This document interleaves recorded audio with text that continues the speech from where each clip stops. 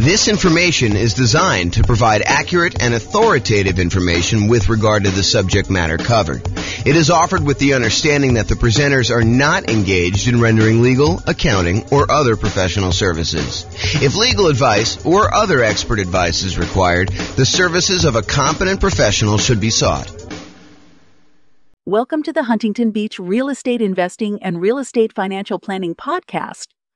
Learn all about investing in real estate in Huntington Beach, California, with a combination of real estate financial planning and modeling with numbers specific to Huntington Beach, plus syndicated, more generalized recordings of live and pre-recorded real estate investing classes. Not all of them specific to Huntington Beach. Be sure to stay tuned after the podcast for a message from our sponsors. Well, good morning and welcome, everyone. I am your host, James Orr, and today we have a very short class, but it is an important class. It's the class about what is private mortgage insurance and how to avoid it. We're going to go over basically what the private mortgage insurance or PMI is, and then like all the different ways that we can avoid having to pay it, including putting enough down so that we don't qualify for having to pay PMI. So let's jump right into it. So what is private mortgage insurance or PMI? The Consumer Financial Protection Bureau website defines PMI as private mortgage insurance, also called PMI, is a type of mortgage insurance you might be required to pay for if you have a conventional loan. Like other kinds of mortgage insurance, PMI protects the lender, not you, if you stop making payments on your loan. So really, this is how I like to describe it. This is my layman's version of what private mortgage insurance is. You go to a lender and you say, hey, Mr. Mrs. Lender, I would like to go buy this property. They say, great, we would love for you to buy this property. We will loan you money in order to do that. They're like, okay, I would like to put 5% down. They're like, well, I would like you to put 20% down. And you're like, no, I really would like to put less than 20% down. I'd like to put 5% down. And so they say to you, okay, I'll tell you what. You pushed hard enough. We would be willing to make you a loan and allow you to put less than 20% down. However, we're concerned that if you decide for whatever reason, something happens to you or the world falls apart, that you may stop paying on this mortgage and walk away. And if you do that and you only put 5% down, we could lose money. We might have to take the property back. We might have to pay some expenses to get the property back. We may have to wait for several months while we're waiting to actually be able to foreclose and get the property back. We may need to do some repairs on the property when we get it back. We may need to hire a real estate agent in order to sell the property and pay them a commission. We may need to, hire our attorneys to do the foreclosure. So we might have some pretty significant expenses. And we're concerned if that does happen, then having 5% of equity in the property might not allow us to get all of our money back. In other words, we could not walk away with 95% of the property value should you be, should you default on the loan and we have to foreclose and get it back. So I'll tell you what we're willing to do. If you go pay this third-party company, this insurance company, and this insurance company is going to protect us in case you default and we end up losing money on the deal, then we will go ahead and accept your 5% down payment. And because it's a little riskier for us to do this too, we will also charge you a small premium on the interest rate. So that's what's going on. I mean, the mortgage company, they want to make you the loan, but they want you to put 20% down. But you really push hard enough. You're like, look, no, I don't want to put 20% down. I really want to put 5% down or 7% down or 10% down or 3.5% down or 0% down. I really want to do one of these other loans like USDA or VA or FHA or even conventional with 5% down. And yes, some of those I realize don't have mortgage insurance, like the VA. They have a funding fee instead. I understand that. But the idea is that they would prefer you to put 20% down. And you're telling them, I would prefer to do another loan where I put less down. And they say, well, okay, we'd be willing to do that. It's going to be riskier for us. So we're going to charge you a higher mortgage interest rate. And we need you. We require you to go pay this third party private mortgage insurance company that will protect us in case you default. It shifts some of the risk of you defaulting from the lender to the insurance company. So they're sharing in the risk now. The insurance company is collecting these premiums, and they've calculated it such that they're profitable. They're collecting more money from all the people paying private mortgage insurance than what they're having to pay out to lenders. And during really good times, when the market's going up 5, 6, 7, 10, 15% per year, they're probably doing really, really well. But they don't know that the market is going up when they do the initial private mortgage insurance. It could go up for 6 months and then it could go down a lot. And then they'd be on the hook for a lot of these things. So they have to look at the aggregate of all the different people, all the different markets over time and say, okay, now we think we're going to be profitable by collecting this premium from you and being able to pay out in case you default and they have to pay to the lender to protect the lender. Okay. Now, for FHA loans, PMI is called mortgage insurance premium. Same thing, right? Same idea. It's still protecting the lender. They have upfront version, and then they have both, and in addition to that, they have an annual version. So the upfront one is called, as you might have guessed, upfront mortgage insurance premium. That's the one you pay when you get your loan. There's a fee you pay when you get the loan upfront. Plus, there's an annual, usually paid monthly, mortgage insurance premium, MIP, on FHA loans. For conventional financing, it's just called PMI, private mortgage insurance. Okay. Now, how do you avoid it?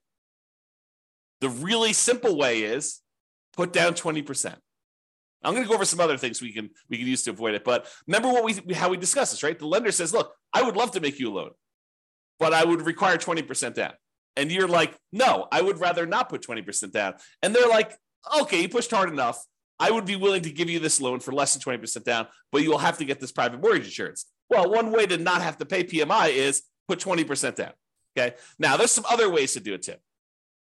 But I do want to comment on this 20% down idea. There is a belief out there, and it's a belief I'm working hard to help people understand the nuances to it, because it's not always 100% true. But there's a belief out there that, look, I want to go put down this minimal amount. I want to get maximum leverage. I want to get the maximum return I can get on this very small down payment that I'm making. And it is true that when you do put less down, it amplifies returns. Honestly, it amplifies returns in both directions. If you have negative cash flow, it amplifies that negative cash flow return, which is negative. And if you put less down, it also amplifies any type of things that go against you. Like if property values happen to go down, that gets amplified too. So it's an amplified return, not always a better return. Subtle point, okay? Now, so a lot of investors want to put minimal amount down in order to be able to make these investments. And I think the other reason why is they think to themselves, look, I'm going to put this small amount down and I'm going to be able to buy more properties, have a bigger asset base, get to my financial independence goal faster by having more properties acquired quicker. And what's interesting is that is not always true. And I've done math on this in 300 US cities. And I continue to do classes on this. So if you haven't heard one of those classes where I talk about, is it better to do one thing or another? We do this comparison in some of those classes where we say, look, instead of you going and doing like a nomad strategy where you put 5% down, you buy a property, you live there for at least a year until you save up the next down payment and you've lived there for a year, which is a requirement of the lender. Then you go buy your next property with 5% down, you convert the previous one to a rental, and you repeat this process, and you're able to acquire properties relatively quickly with relatively low amounts of capital invested. Because you're putting 5% down every time you do this. When we compare that strategy to taking the extra time to save up for a full 20% down or 25% down, or heaven forbid, save up 100% and buy a property with no mortgage, completely unleveraged, sometimes it is faster for you to have saved up for 20% down than it was for you to save up for the 5% down. Maybe not faster to buy your first property, but faster to get to financial independence. And it blows people's minds every time I show them the math because it's counterintuitive a lot of times, right? You think to yourself, hey, I'm going really slow in the beginning because I'm taking this extra time in order to buy my first property. But by the time you buy your first property, that property may help you save up for the second one. Whereas when you buy it with 5% down, it may have slightly negative cash flow or very little positive cash flow, or maybe a lot of negative cash flow, depending on your market. Okay. And if by doing that, it actually slows down how quickly you can acquire your next property in a lot of cases. Okay. And it is really hard to be financially independent when your properties are cash flowing $20, $50, $100 a month. You need a lot of those small cash flow properties in order to be financially independent. Whereas if you saved up and you bought a property with 100% down, no mortgage at all, that generates a lot of cash flow because you don't have a mortgage on it, which makes sense. And so in those cases, you don't need that many. And once you buy the first one, the amount of money that is generating helps you buy the second one because the cash flow from it is so great. The speed, the time it takes you to acquire your second free and clear property is much faster than the first one. Yeah, the first one seems like it takes forever. But if you measure the time it takes you to be financially independent, comparing putting like 5% down or 20% down or 25% down to buying properties free and clear, it is not nearly that much longer than you might think it might be. It's probably longer in a lot of cities, but it's not as much longer as you think. It's not like it takes you 3 times as long. In some cases, it's like a year or two. And then you don't have any risk of leverage in that case. You don't have any PMI. You've really optimized your investment in that way. Not optimize your return on investment, but optimize the investment. You're getting like a really big chunk of return on it. Okay, I've kind of diverged there. So when you put 20% down, it may require you to save up for a longer time, which may mean you're buying a more expensive property because property values are probably going up, right? Not necessarily, but a lot of times they are. And it may mean you're getting higher interest rates. If interest rates are on their way up, that could happen. So there are some risks in saving more money to put more down. You know, when you do the 5% down, you're able to acquire properties now. Sometimes you could lock in lower prices and lower interest rates. Now, if interest rates are coming down, it may work the other way. And if property values are correcting, if they're coming down, it may work the other way. But a lot of times we don't know. You know, we could speculate, we could guess, but you know, if you had asked me at the beginning of COVID, if property values were going to go up or down with what seemed like the entire economy shutting down and our limited ability to get out there and show properties and all these restrictions on stuff, if you had asked me if I thought property values were going to go up or down, I probably would have told you down. I would have thought, hey, you know, I don't know for sure, but you know, if we can't show properties, if it's harder to show properties, it might be harder to actually move. Might be harder to, you know, when the economy is completely shutting down and a lot of people are losing their jobs and a lot of people look like they were getting sick and dying. I mean, you could have argued that, you know, end of times, the real estate market's going to crash. What happened? Not that. Hard to predict sometimes. Really hard to predict. Okay. All right. So how to avoid private mortgage insurance? Put 20% down. Really easy. Or if you already had a loan, you could pay down your loan balance so that you are below 20% loan to value. Oh, sorry. So you're below 20% equity, not loan to value. Got to rephrase that. I'll say 80% loan to value. Look at this. Correcting in real time. So pay down your loan balance so that you're below 80% loan to value. Now, with FHA, can you do that? If you pay down your loan below 80%, can you get rid of your PMI that you have, mortgage insurance premium, on an FHA loan that you already have? The answer is no. FHA is one of those loans where you have to pay it off. You have to either refinance or sell the property in order to get rid of your mortgage insurance premium. There are some exceptions. You know, if you go look at the FHA matrix, you can put enough down, and there's some things that can happen where you can do that. But if you're putting 3.5% down to get an FHA loan, which is probably the majority of folks on here, especially if they're buying, you know, duplex, triplex, or fourplex, they're trying to minimize their amount down, then paying down to an 80% loan to value, either organically, just with natural mortgage payments, or putting extra money into the deal to try to get below 80% with FHA loan, you're not going to be able to do that. However, if you have a conventional loan that you put 5% down or 10% down in order to acquire it that way, or 15% down, you want to buy a non-owner occupant one, you could do that too. And then you're like, hey, look, I made a mistake, or I didn't have the money then, but now I have the money. I want to actually go below 80% loan to value and get rid of PMI. You can do that. You can pay your loan down below 80% loan to value, request that the lender remove PMI, and we'll do a whole class on that. Okay, so you pay your loan down so that you get below that 80% loan to value, and that will allow you to get rid of private mortgage insurance. which could significantly improve your cash flow. Okay.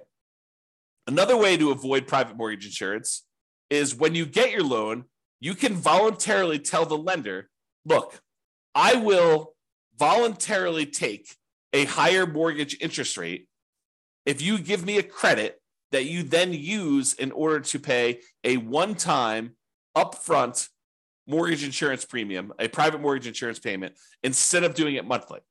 So he said, look, I don't want to do monthly PMI because it's really going to hurt my cash flow. One thing you could do, you could bring money yourself to the table and pay a one-time upfront private mortgage insurance payment and not have a monthly PMI payment. That would improve your cash flow. Or what a lot of people don't necessarily know is you could say to the lender, look, if I pay you 0 points right now, interest rates are 6.5.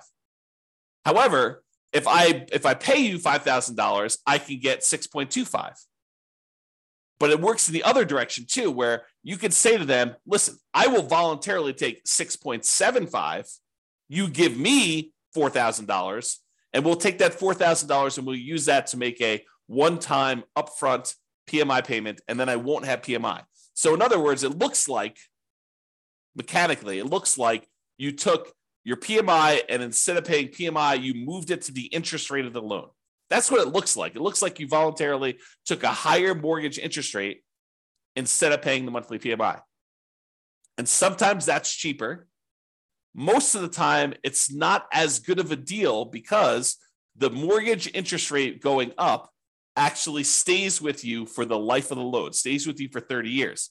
Whereas the mortgage insurance premium, the PMI that you're paying, the monthly payment you're paying for private mortgage insurance usually will go away once you drop below 80% loan to value. So even though the amount you're paying monthly might be higher for PMI, it's usually higher for a shorter period of time versus having your interest rate go up for the entire 30-year life of the loan or 15-year life of the loan.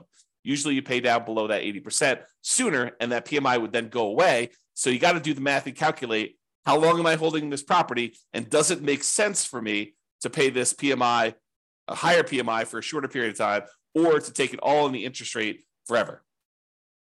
And if you're getting rid of the loan, it may not matter, right? If you said, look, I'm only buying this property, I'm only going to hold it for 2 years, then I'm out, you can make a decision based on that. But be careful. Sometimes plans change. Sometimes we all say, hey, I'm only going to hold this property for 3 years.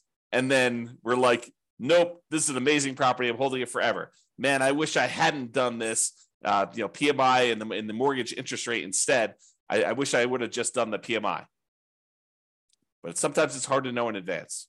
Or sometimes we think we're going to hold the property forever and something in our life changes and we have to liquidate all of our properties. You have a divorce, you have some medical issue come up, your kid needs money for whatever, you have to pay a ransom. I mean, who knows, right? Any of those things could happen.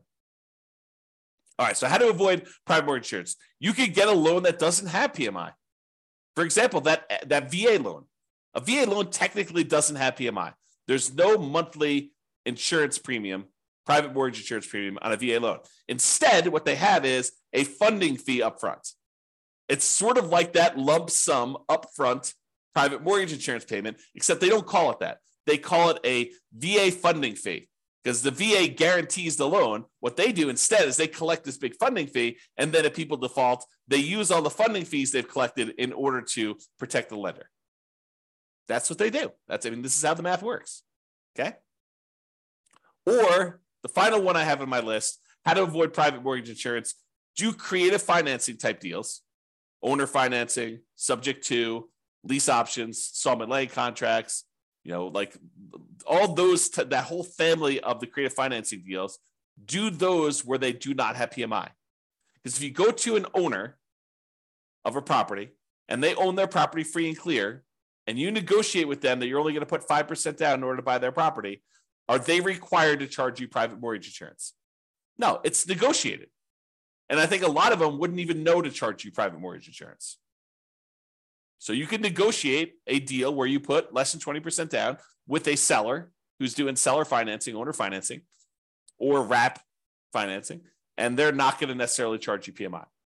They may, it's negotiated, but in most cases, the overwhelming majority of cases, they're not going to do that. Okay? So that's how you avoid PMI. So in conclusion, lenders prefer you put 20% down. I think we've established that, right? If you insist on putting less than 20% down, they may opt to make you the loan, but they may require you to purchase third-party insurance to protect them in case you default. They want to protect themselves. They're in the business of protecting themselves.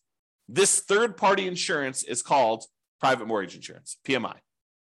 You could choose to avoid it by putting more down or choosing an alternative type of financing that does not have it. It's really what it comes down to.